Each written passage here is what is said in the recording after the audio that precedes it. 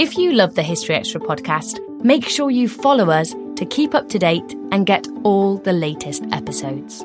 Thanks for your support, and I do hope you enjoy this episode. Life is a highway, and on it there will be many chicken sandwiches. But there's only one McCrispy. So go ahead and hit the turn signal if you know about this juicy gem of a detour. When you need mealtime inspiration, it's worth shopping Kroger, where you'll find over 30,000 mouth-watering choices that excite your inner foodie. And no matter what tasty choice you make, you'll enjoy our everyday low prices, plus extra ways to save, like digital coupons worth over $600 each week. You can also save up to $1 off per gallon at the pump with fuel points. More savings and more inspiring flavors make shopping Kroger worth it every time. Kroger, fresh for everyone. Fuel restrictions apply.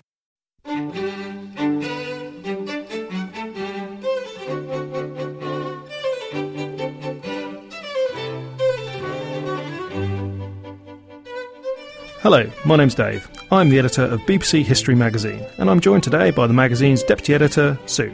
Hello. Now, this is the second part of our November podcast. You can still download the first part, which was a First World War special, which had interviews from Michael Palin, David Reynolds and Gary Sheffield. However, coming up in this issue... Once you start examining the West dealing with Stalin, the whole story of the war becomes a good deal more complicated than the Hollywood myth. That was Lawrence Rees, writer of the new BBC Two history series World War II Behind Closed Doors, who will be considering the Allies' relationship with Stalin during the war. The king isn't yet down and out, but he's lost the political initiative in this confrontation decisively. That was Munro Price, and the king he's referring to is Louis XVI of France. He'll be talking about the storming of the Bastille. It's like separating Siamese twins. And finally, that was Neil Oliver, presenter of the BBC's new History of Scotland, who will be explaining why you can't tell Scotland's story without touching on England's.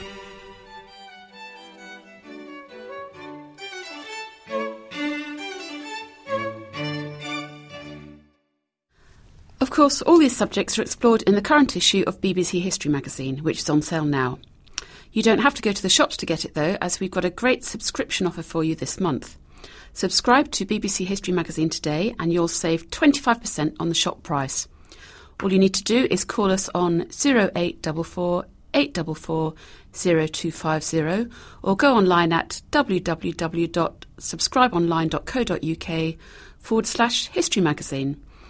This offer ends on the 31st of December 2008, and I'll repeat those details a little later on. Right, let's get straight on with the interviews. Lawrence Rees is the creative director of history at the BBC. His latest project is showing on BBC Two right now. It's called World War II Behind Closed Doors. He spoke to BBC History Magazine's section editor, Rob Attar. How will your new book and TV series alter our understanding of the Second World War? Well, I hope that it alters our understanding in a number of ways. First of all, obviously, I'm not arguing in the book in any sense that this wasn't fundamentally a moral war. I mean, any war against Nazism to try and defeat that ghastly ideology has to be at its root fundamentally moral. But it's a great deal more complicated than I think a lot of the almost Hollywood myth of the war might lead many people to believe. And by the Hollywood myth, what I mean is the sense that the war was primarily about D-Day, about the Battle of Britain and Dunkirk and so on. Isn't to say these weren't important events, but it's not the whole story. The fact is that for most of the war, the brunt of the war, most of the fighting took place in the east, took place in Soviet territory on the Eastern Front. And so therefore the West's dealings with Stalin were absolutely crucial in how the whole war was going to turn out. It's interesting, there are lots and lots of books, I think, on Roosevelt and Churchill, very few, or much fewer, that try and put Stalin within that mix. And that's because once you start examining the West dealing with Stalin, the whole story of the war becomes a good deal more complicated than the Hollywood myth, and perhaps a good deal less edifying. In essence, what the Allied leaders, Churchill and Roosevelt, had to do was make a series of very hard, tough political decisions in dealing with Stalin, and a number of people were immensely bruised by that, and I reveal that in the book and the series, particularly, of course, the Poles. What you talk about, I know in the feature for the magazine that you've written, is the fact that Poland was virtually surrendered to Soviet Union by Britain and America.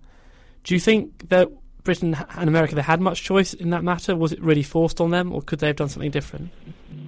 Well, human beings can always do something different. There's always a choice. The difficulty with counterfactual history, of course, is once you put the if in it, if they'd done this, if this had happened, once you put the word if in, you, of course, are making a best guess. You can't know for sure. What we do know for sure is that Britain went to war in September 1939 over the question of the future of Poland. And at the end of the war, what had happened to Poland was that its boundaries had been shifted against the wish of the Polish government in exile, with the approval of Churchill, Stalin and Roosevelt. And also, then in the post-war years, right up until the fall of communism, the people of Poland effectively had swapped living under one tyrant for living under another tyrant. So if we see the war as about this question of the future of Poland, then in that respect, we can't look on the war as this unbridled success that we do. But do you think that means that really, for Britain, the war wasn't so much about Poland? That was just the spark almost that meant we had to go to war against the Nazis? Absolutely, the spark was Poland. I mean, what the war was fundamentally about was preventing Nazism and the Nazis controlling Europe, and then subsequently, of course, preventing the Japanese controlling China and Southeast Asia. That's what eventually we see the war is about, and it's clear in that sense, since Nazism was defeated, the war was absolutely won, the war was absolutely successful. The trouble is that what we tend to do, I think, a lot in the West, is to focus on the war on the Western Front and omit the inconvenient bits of the war, which primarily relate to how Stalin moved and the Red Army moved into Eastern Europe, and then by the end of the 1940s were effectively in control of Eastern Europe. So it's significant, for example, that two of the presidents of the Baltic states wouldn't go in 2005 to celebrations in Moscow organized to commemorate the 60th anniversary of the end of the war, because they took the view that for the people of the Baltic states, the war didn't end in 1945, because, as I say, what happened to those people was that they swapped the rule of one tyrant effectively for that of another. And so freedom didn't come to these places until the early 1990s. So why do you think it is that this kind of story isn't really told much in Britain? I think it's not told in Britain for a number of reasons. It's fundamentally not told because I think it's more complicated than the effective myth that most people might want to believe. The Second World War has become, in many respects, I think, a mythic war, a war which was a simple story of good people fighting bad people. And I think that it gives a sense of cohesion to a society to believe in these sorts of ideals. Also, when I was growing up at school in the 70s, and the history I was taught, there was a very practical reason why I wasn't really taught this as much as I should, and that was because of the Cold War. What happened was the whole alliance with Stalin and the whole history of what had gone on there became incredibly inconvenient because they were now perceived as the potential enemy. Another thing that you draw out in your book is how Stalin was dealing with Nazi Germany. Yes. Certainly in the early stages of the war. Absolutely. Did the level of contact they have, did that surprise you when you were researching it? Yeah, this will come as a shock to lots of people. The Nazi-Soviet pact between 1939 and 1941 really is one of the most secret parts of the history as far as certainly as the Soviet Union was concerned after the war. That's because the Soviet Union was offering military help to Nazis. They organized and helped them with a military base, naval military base in the far north of the Soviet Union, a place called Base North on the coast north of Murmansk. And also they actually even helped by providing icebreakers to an auxiliary cruiser ship disguised as a merchantman that sailed right across the top of the Soviet Union into the Pacific and sank Allied ships there. So this was direct military help that they were offering, something they denied at the time. And also, when you look at the details of how Stalin is negotiating with the Nazi foreign minister in 1939, what you see is actually, despite the massive ideological differences between the Soviet Union and the Nazis, actually they got on extremely well. And I think they got on extremely well because, essentially, what they lacked in ideology, they shared in approach. They shared in the belief that you could simply sweep over other countries, could control them simply by power, that they had absolutely no respect for freedom of speech, for freedom of religion, for freedom of election, and so on. They actually had, in their very repressive nature, enormous amounts in common, which I think, and I say in the book, I think meant that when Stalin was dealing with Ribbentrop, he was actually able, across the conference table, to get on much better in many respects than he ever subsequently was with Churchill or Roosevelt.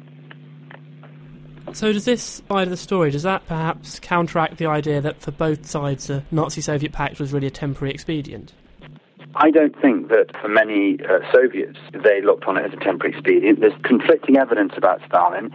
He's alleged to have said at the Politburo meeting in the summer of 1939 that he was simply going to stand back and let Germany and the West destroy each other. But he's doing much more than that. He's actually, in the direct meetings with Ribbentrop at one point, and we only know this, his papers that were discovered from the meeting in the 1990s, at one point in a meeting with Ribbentrop, he seems to be almost laying out the possibility of the Soviet Union coming to the aid of Germany if Germany gets into military trouble. So I don't think it's as cut and dried as the purely cynical arrangement of convenience that subsequently many people look at it as. There's an element of hindsight with that, which is we all know how it ended. It ended with the Nazi invasion in June 1941, so therefore it was only ever destined to be a brief short-term measure. I'm not so sure. I think that if Hitler hadn't invaded, well, would Stalin have invaded in 1942, 43? I don't know. As long as both sides thought they were getting something from the pact, I think it could have carried on for some time. So there seemed to be a lot of shifting allegiances in the build-up to the war. Absolutely. The only, in this story, the proactive element is provided by Adolf Hitler. He is the one, right up really almost until the massive Soviet fight back and D-Day in the West. It's Hitler who is making the proactive decisions that other people are having to react to. Stalin doesn't want the Nazi-Soviet pact to end when it does. He's desperately trying in the spring of 1941 to appease the Nazis. He's doing everything he can to make this war not happen. And so when they actually do invade in June 1941, by sheer circumstance, he is forced into an alliance with Britain. And he's made the decision in the summer of 1939, when the British had opened rather desultory discussions with him about an alliance. He'd made the decision back in 1939 that he preferred what the Nazis were offering. He turned down the British attempt at any form of deal then. So in 1941, he was forced into taking British help. This isn't something that he had actually sat down and decided he wanted to happen at all. I'd imagine this side of the story was kept quite quiet in the Soviet Union after the war. Absolutely. I vividly remember filming there after the wall came down and talking to one Russian who was very interested in history, who studied history at school. I said, this whole pact, the non-aggression pact between the Soviet Union and Nazi Germany, that must have been an incredibly awkward piece of history to explain away at school when you were being taught it in the communist times, given what was subsequently to happen. And he said, no. He said, the Nazi-Soviet pact wasn't an awkward piece of history to explain away at school. That's because they never told me about it. The first time I ever learned there had been a pact wasn't until the early 1990s. So it was completely ignored? It was something that certainly this particular individual wasn't taught at all, and insofar as it was referred to, it was massively downplayed along the lines of, well, there was no other expedient possible, what else could be done, this was not an alliance of any kind in any form, this was simply a neutrality pact, and so on and so on and so on, which when you actually examine it, when you examine how Ribbentrop is treated in Moscow, you examine what's being said in the meetings, and crucially you examine all this evidence about military assistance, it's nonsensical to hold that view. The fact is this was an alliance in all but name. They just didn't want to advertise the fact, and then after the war it became incredibly inconvenient and so was completely, as far as possible, either ignored or downplayed. And on the other side of the conflict, how likely could it have been that Britain would have sided with the Germans against Stalin rather than the other way around? Well, this was something that was proposed by a number of people, particularly some very high-up resistance groups in Germany towards the end of the war were trying to open feelers for discussions along these lines. A man like George Earle, for example, whose son we interviewed for the book and the series, We know that he was a former governor from Pennsylvania who was one of Roosevelt's special envoys to the Balkans. And actually in Istanbul he was approached by members of one of these groups, very close to a man called von Papen, who had been the former Chancellor of Germany. And the idea proposed was that senior officials in the German army, senior officers, would overthrow Hitler, get rid of Hitler and the top Nazis, and then, this is in late 1943, would put at the disposal of the Western Allies the German army, who would then turn from the West. Everybody would turn to support their colleagues fighting in the East, and both the Western powers and the Germans would then fight and defeat Stalin and prevent the Red Army entering Eastern Europe. There was actually, they did put forward this plan, and George Earle did write to the President, Roosevelt, about it, and didn't get a reply. I mean, personally, I'm very glad he didn't get a reply, because I think it was a totally bonkers notion from the first. It would have been incredibly dangerous for Europe had that happened, because the German army at the end of such a war would have remained immensely powerful. Germany would never be occupied. Germany would still have been fundamentally militaristic, and of course, power to reckon with in the future. And the Soviet Union would have felt immensely, totally betrayed, thus potentially fueling yet another war. So I think we're very, very fortunate that didn't happen. But it was, at one time, a possibility. Now, coming on to the TV series, you've interviewed quite a lot of people for the series who actually took part in the war. Were there any particular highlights that you can remember from that? Absolutely. I mean, the real big surprise to me was how, frankly, a number of former members of the Soviet secret police felt able to talk to us. I don't think many people know, for example, what was going on in eastern Poland when the Nazis invaded in 1939. Most people know that the Second World War began because the Germans invaded western Poland in September 1939, but far fewer people realize what happened a few weeks later when the Red Army invaded Poland from the other side and essentially took half of Poland.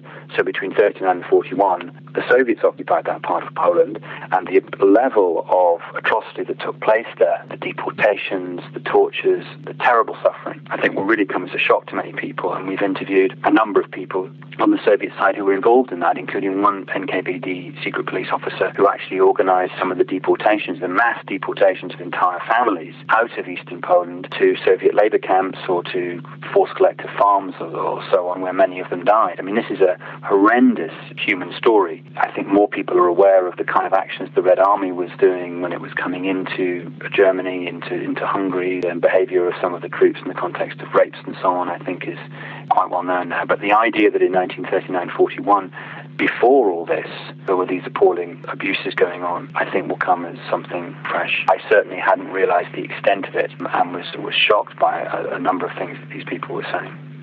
Considering the age of many of the people that you've been interviewing for this series, do you think this might be one of the last of this kind of TV series that we'll have? Yes, I do, very much so. I mean, I've been studying and making programs and writing about the Nazis in the Second World War for a very long time now, and it's clear to me that we've really, certainly in terms of eyewitness testimony, it's hard to see another major series being made which would use that. I think we've been very, very, very fortunate with this series to have the chance to do this, but I think that it's hard to see that's going to happen in the future. I mean, one of the reasons in this series that we're using much more dramatizations, we dramatize the meetings with Churchill, Stalin and Roosevelt and so on, is because, of course, it's the only way that we can actually show what was actually happening. We can't obviously interview people from those key meetings because they're long dead. World War II, Behind Closed Doors, is on BBC Two now, and Lawrence Rees's book of the same name has just been published by BBC Books. Do look out for the December issue of BBC History magazine, when we have a feature by Lawrence all about Churchill's decision to ally with Stalin in the Second World War. Lawrence Rees's book is just one of a bucket load of books that have arrived in the BBC History magazine office this month, and I'm going to have a chat with Sue Wingrove, who's in charge of our book review section now, to find out some of the highlights. Sue, what books have we been looking at this month? Right, well, I've picked out a couple to talk about today. The first is called We Saw Spain Die by Paul Preston. This is a book about the foreign journalists who reported on the Spanish Civil War from 1936 to 1939. Preston looks at the aspirations of some of the correspondents who hoped to mobilise support for the besieged Republic. He also recounts the challenges they faced. For example, the emerging Franco regime was not averse to imprisoning foreign correspondents or even threatening to execute them if they didn't fall into line. Now, these journalists witnessed the horror of aerial bombardment and the horrors of modern warfare. And over the next few years, of course, such scenes would be familiar throughout Europe. And indeed, some of the reporters there predicted this at the time. And why would I want to buy that? OK, it's good because Professor Preston is, of course, a recognised authority on the Spanish Civil War. And this is indeed a work of impressive scholarship. But it's also accessible and it's inviting for the general reader. And your next choice is The Press Gang by Nicholas Rogers. Indeed, this is a book about naval impressment and its opponents in Georgian Britain. Now, impressment, of course, was the main method of recruitment for the Navy in this period. And what it involved was seizing men aged from 18 to 55 from ports or even out at sea. Outgoing ships were exempt, but homecoming merchant ships were fair game, so their crews would often be set down before they reached port to stop them being snatched. Merchant ships, for example, heading to the port at Bristol, where we are today, would drop most of their men on the North Somerset coast so that they could take refuge in the nearby coalfields. Now, impressment was a violent action, and I'm looking here at a lovely picture by James Gilray of a press gang at work. We've got the sort of evil-looking press ganger in his stripy trousers, and there's a whole bunch of women there having a go at him, trying to stop him taking their men away. There's a lovely picture of a beefy woman in a corset chucking a mop at him, and then dogs nipping at his ankles. And of course, for families, it would be disastrous if the man was taken away, because it would mean they'd probably be living in poverty for years on end. Indeed. So why would you particularly recommend this book? Well, it's good because the author's looked at a mass of new evidence from Admiralty records and also contemporary newspapers and pamphlets. He looks at the phenomena from a social history point of view and enables it to be set within its wider social and political context. OK, good. And now briefly, just give us a few other highlights. OK, well, we've reviewed 12 books altogether in the November issue, including some big hitters such as Travelling Heroes by Robin Lane Fox and Masters and Commanders by Andrew Roberts. I also wanted to mention the Third Reich at War trilogy by Richard Evans, which we have reviewed previously, but it's now come out in a box set of 3 volumes, and it's a great achievement, the culmination of 10 years of work. And you have a lighter choice there, I think. Indeed. The other books we've looked at this month include books on the Hellfire Clubs, the Tudor Underworld, Medieval Queens, Duelling, George II's mistress, Henrietta Howard, and also, if you'd like to know more about the Glorious Revolution of 1688, our expert this month is Edward Vallance, who recommends some key classic books on the subject. You can find out more about all these books in this November issue of BBC History magazine. Indeed, an eclectic blend as ever. Now, before we go on to Munro Price and the French Revolution, we have a brief advertising message. BBC Audiobooks has just published a new CD called Alistair Cook's Letter from America, The Elections. Alistair Cook was a radio legend, entertaining millions of listeners for over 50 years in his weekly Letter from America. It was the longest-running one-man series in radio history. This is a special release to mark the American elections and to commemorate the centenary of Alistair Cook's birth on the 20th of November. This special selection of letters showcases Cook's unique talent for explaining the Americans to the British, focusing on 5 presidents and the American electoral process. Good evening. I suppose there will be general rejoicing that the newlywed Mr. and Mrs. Mayer Sugarman of Glencoe, Illinois, were able last Friday night to share their honeymoon in upstate New York with President Johnson, his accompanying regiment of aides, the White House Press Corps, and the Secret Service. I don't believe I've put that very well, but you must know the story.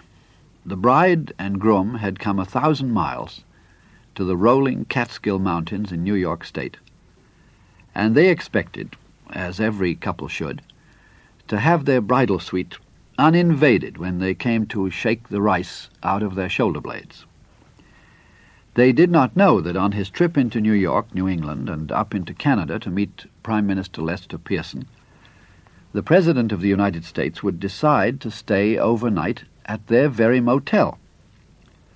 Few people know ahead of time these days where the President will stay when he's on the hop and when he will arrive, and I surely don't need to remind you of the sad necessity for this extra secrecy. Anyway, the Sugarmans had heard of the Catskills, a favourite and delectable landscape for lovers and golfers. They'd had their reservation confirmed. Then the White House moved in and made its discreet but all-embracing arrangements. It preempted, as it does, the rooms in any hotel that the President and his party mean to stay in. Imagine the scene in rural Illinois when Mr. Sugarman got a telegram from the hotel manager regretting that because of the visit of the presidential party, his honeymoon room had been cancelled. Mr. Sugarman is no trembling bachelor. He's 49, twice married, and he was very sore. He in turn sent a telegram to the President of the United States.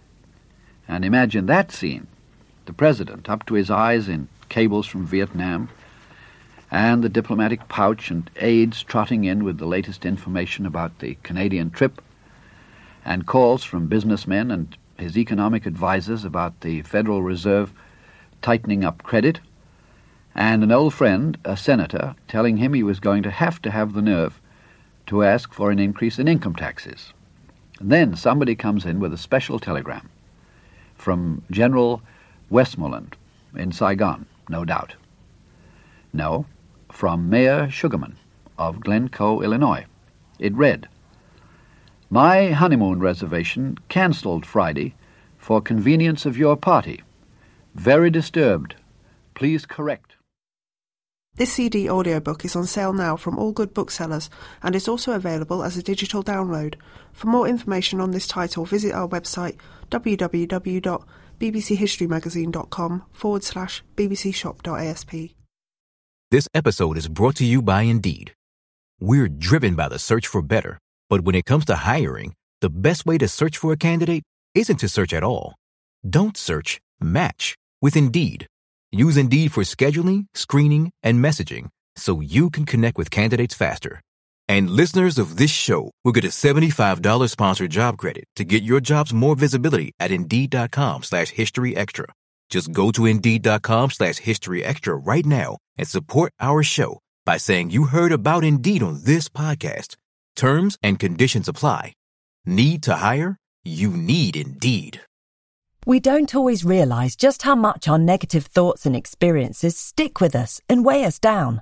You may find your brain constantly running through a highlight reel of bad moments. That comment your friend made last week that hurt your feelings. That frustrating thing your mum does. Or that silly thing you said in a meeting.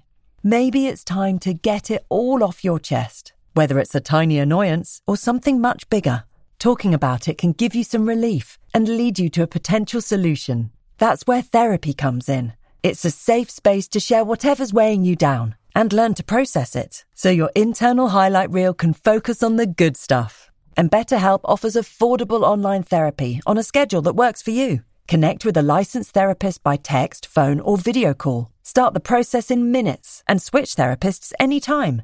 Let it out with BetterHelp. Visit betterhelp.com/historyextra today to get 10% off your first month. That's BetterHelp, HELP.com/historyextra. Life is a highway, and on it there will be many chicken sandwiches. But there's only one McCrispy. So go ahead and hit the turn signal if you know about this juicy gem of a detour. Now, let's hear from Munro Price. He's been talking to Rob Attar about the French Revolution. Why would you like to go back to Paris in 1789? Oh, because Paris in 1789 is where the French Revolution began, and there's quite a bit of debate among historians as to exactly what actual date the revolution did begin. But if you've got to choose one date, the 14th of July 1789, when the Paris crowd storms the Bastille and basically takes control of the capital as a revolutionary authority, is generally accepted as the start date of the French Revolution. The French Revolution is obviously my main specialism, and above all, it's one of the formative events in world history. So when you arrived back in Paris on that day, what kind of scene would you expect to await you? Absolute pandemonium. Fears that the royal government, which is obviously west of Paris in Versailles, is about to dissolve the newly called Parliament, the States General, sitting also in Versailles, by military force, and probably send in troops to control, to repress the Parisians who support the States General. So absolute chaos, rumours flying around, street corner agitators calling for all sorts of actions. How significant to the French Revolution was the fall of the Bastille? Crucial for two reasons. The first is purely practical, which is that the Bastille wasn't stormed as a symbol of royal despotism. It was really almost out of use as a state prison. It's very famously known that only 7 prisoners, most of whom richly deserved to be in there, were liberated when the Bastille fell. The Bastille was, on the other hand, an ammunition dump, and it had large stores. It was the major gunpowder storehouse in Paris, the major gunpowder magazine in Paris. And the crowd, before they went to the Bastille, had previously visited the Invalides, the Invalids, the military hospital, which was the main weapons store in Paris. So they had looted thousands of muskets from the Invalides, and they were going to the Bastille to get gunpowder for these muskets. So the first thing is that the fall of the Bastille ensured that Paris was in the control of an armed crowd. And without that, they would have been much more defenceless than they actually were. Therefore, the capture of the ammunition in the Bastille means that a revolutionary authority backed by the crowd can take power in Paris. And the second point is a symbolic point, that by the evening of the 14th of July, an authority other than the king's, a revolutionary authority backed by the people, is in charge of the capital city of France. And the king isn't yet down and out, certainly not, but he's lost the political initiative in this confrontation decisively, and he is never to regain it. Was the fall of the Bastille, was that a planned event? Again, that's very interesting, and it'll be very interesting to talk to people in Paris, if one dared get near them, to find out just how much planning and organisation there was. There have always been conspiracy theories, mostly among right-wing French and royalist historians, that the king's cousin, the Duke of Orléans, was behind the revolt of Paris because he loathed his cousin, the king, and was very radical, and saw the discontent in Paris as a means of essentially deposing his cousin and taking the throne for himself. But those theories are fairly discredited, and there's not enough evidence to back them. So that's the only master hand that's ever been discerned in the rising of Paris in July 1789. I think, again, none of us in touch wood, fairly civilised, fairly peaceful Britain, have seen crowds at work in a revolutionary situation. And so how their motivation is formed, how their aims are set, whether they set the aims themselves or certain individuals give them, or there's any coordination, will be a very fascinating thing, I think, to observe. They certainly knew, I think above all, they knew, and this is what's also very interesting about revolution, like the French Revolution and revolutionary situations generally, that a huge leap forward into creating a new political system and a new Jerusalem or whatever only seems to work at the beginning if it's presented to or the participants present it to themselves as a purely defensive move against something else. So I'm sure, and all the evidence we have, is that the Parisians saw what they were doing in purely defensive terms. They were defending their rights against a potential military attack. And therefore, for that, the key thing they wanted was arms and ammunition. So there must be a logic to it then, even if it wasn't entirely planned, they must have realised the benefits. Oh, absolutely, yes. And in this crowd, and in Paris generally, there are people with all sorts of different agendas. That's one thing. I mean, the crowd wants arms and ammunition to defend itself. But the Parisian middle classes who control the Parisian local government, the municipality, are terrified of what they see as lawlessness, total lawlessness in the street. And so their aim is a different one, which is to set up an authority in liberated Paris that will simply keep control of the place, that's independent of the king, but will also keep the crowd under control. And actually, this parallel move, what's going on at City Hall in the Hôtel de Ville, they do, by the end of the 14th of July, they have achieved that, because they actually have a functioning revolutionary municipal government working in the Hôtel de Ville. How accurate would you say the view most people have today of the storming of the Bastille is?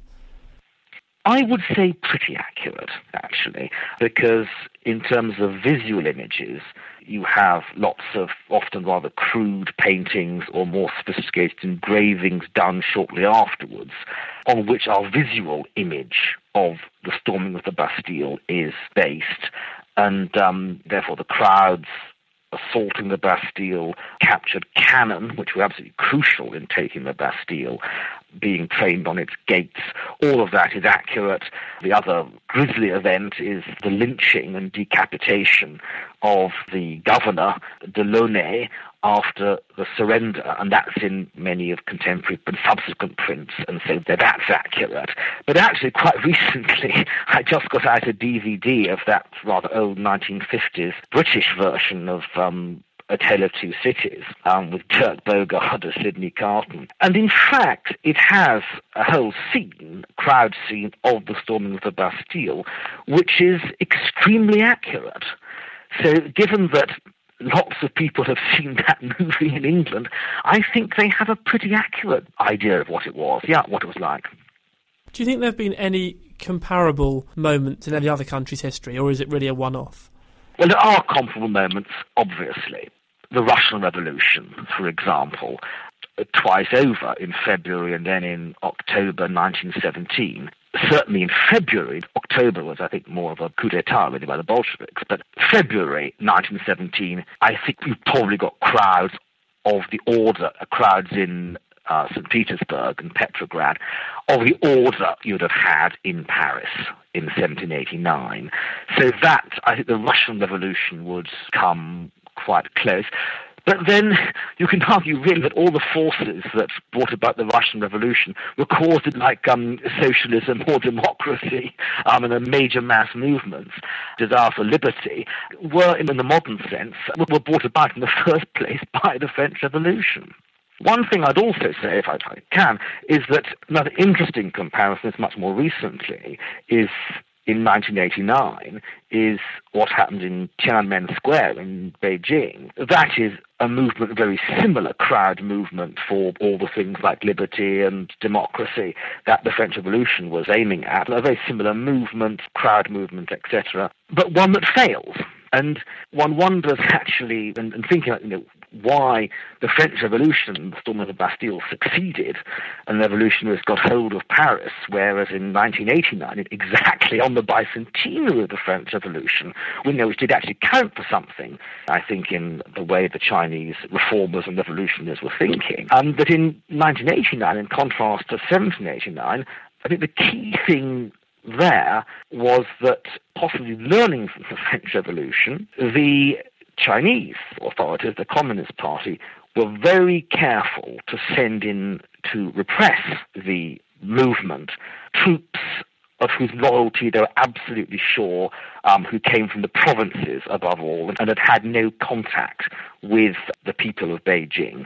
And that calculation worked because the troops, as we know, very tragically did fire on the crowd and disperse it. In Paris in 1789, on the other hand, many of the troops had been stationed in and around Paris for a long time, and several units actually mutinied, and basically the army in 1789 was not a reliable instrument in the hands of the authorities, whereas in Beijing in 1989 it was. You can read more from Munro Price in the November issue of the magazine, where he contributes to our regular Time Machine section. Now finally, I've been talking to Neil Oliver. The archaeologist come TV presenter is fronting the BBC's new History of Scotland this month, so I've been asking him about the difficulties in making national history for television.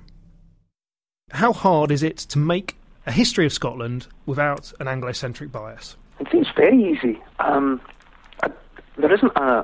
There isn't really certainly not an Anglo-centric bias to it. It's a view, in many ways, of the whole history of Britain, but seen from Scotland's point of view. I mean, if there's a bias anywhere, it's to ensure that it's Britain as seen through the eyes of Scots. The way in which, right from the start, if you like, when a loose collection of tribes living in the northern third of Britain came together and built a kingdom, which eventually had its own distinct culture, its own distinct identity.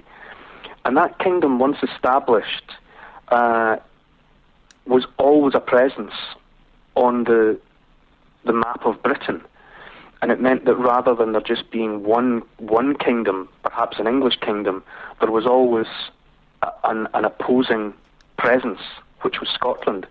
And the presence of that second kingdom, that bipolarity, changed and shaped the destiny of Great Britain forever. And that significance of there being an independent, separate, distinct Scottish kingdom is a strand that runs right through, will run right through the whole of the series, even once the crowns are united and then the parliaments are united. The Scottish identity is never lost. It's never really even threatened. I think what will hopefully become apparent to people is that it is a history of Britain seen from Scotland. And so as far as that goes, it is a history of Scotland. But every step of the way, we're acknowledging that Scotland has always shared these islands with other people and peoples.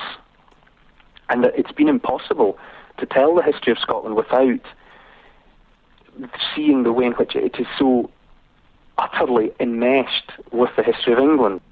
Because the peoples were so mixed, and the families were intermarrying. The people were living in, English people were living in Scotland, Scotland people living in England, down through the centuries. It's impossible. It's like separating Siamese twins. Tell me this: why, other than it being a fascinating and great story, why now does Scotland need a new history? Well, I would say that in Britain at the moment, there's a renewed vigour around the debate about the future of the Union that binds us all together as Great Britain. Clearly the call for full independence for Scotland is loud again, and that possible path for Scotland is being loudly debated once again, and it's perhaps more relevant and more in the public mind now than it has been for a generation. An overhaul of the Union almost seems inevitable, and the relationship between Scotland and England, the legal relationship, it looks likely to be redefined in some way. Whether or not that ends up with full independence for Scotland obviously remains to be seen, and would be a decision for the Scottish people to make. But we felt that it was timely that there was so much debate about the future of Britain and the future of Scotland within Britain, that it was so relevant to look at, because obviously it's the issues that confront Britain today are the product of the past, and the tensions that exist between Scotland and England in the modern world, in the present day, are the product and the continuation of issues that reared their heads, to some extent in the ancient past. And so it's important that if people on both sides of the border are going to make informed decisions about the future of the Union, that they should have an up-to-date history, so that they see the path that has led us to where we are today. How does Scotland's past inform where it's going? In Scotland, in particular, for a long time, rather than a history, we've had what could more accurately be described really as a mythology. A lot of Scots who think they understand Scottish history, for a long time, the characters and the stories around those characters had been coloured by some fanciful notions. Writers like Sir Walter Scott had helped to... They had made sure that people were paying attention to the past, but that past had become coloured and a bit mythical rather than factual. So it's important to have an accurate history to hand to inform the future. Well, the past tells us that Britain was shaped to a huge extent by the existence of a separate kingdom, an independent Scotland. The fact that there were two crowns, two thrones on these islands made a huge difference.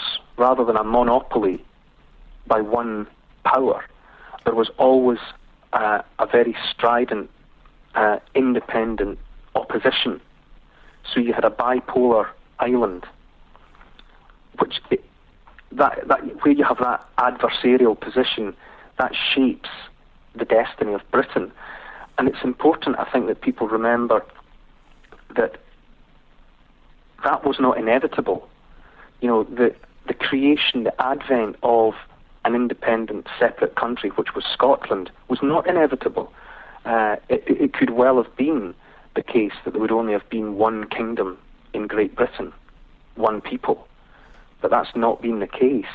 And I think I think the future will inevitably be shaped by the fact that you have not one distinct culture in Britain, but at least two. The Scottish culture is a separate and distinct culture, and the fact that you have that separateness on the island will have resonances and an impact long into the future. The History of Scotland is on BBC Scotland Now, and also available on the BBC's iPlayer for those south of the border. You can sign up to our weekly TV and radio newsletter to find out transmission times of all the best history programming. And to do that, go to bbchistorymagazine.com/sign up. It's free, and I hope quite useful. Now, you can read more about all this in the November issue of the magazine, which is on sale now. This month's magazine also includes a special 32-page supplement which commemorates the 90th anniversary of the armistice that ended the First World War. Don't forget that you can subscribe to BBC History Magazine and save 25% on the shop price. Just call us on 0844 844 0250 or go online at www.subscribeonline.co.uk/history magazine. This offer ends on the 31st of December 2008. So that's it for this month. I do hope you've enjoyed listening, and indeed that you'll join us for the first of our 2 December podcasts, where we'll be talking about the Victorian Christmas, the travels of Herodotus, and the American War of Independence.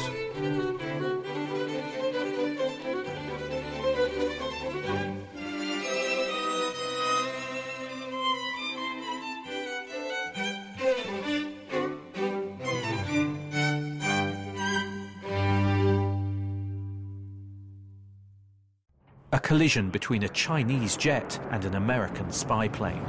He came and rammed into our left wing. With relations increasingly strained, what are the chances of things spinning out of control? The Western world was asleep. I'm Gordon Carrera. I'll be exploring the friction in this most important of relationships and asking, has the West taken its eye off the ball? You cannot ignore China. From BBC Radio 4, this is Shadow War, China and the West. Listen wherever you get your podcasts.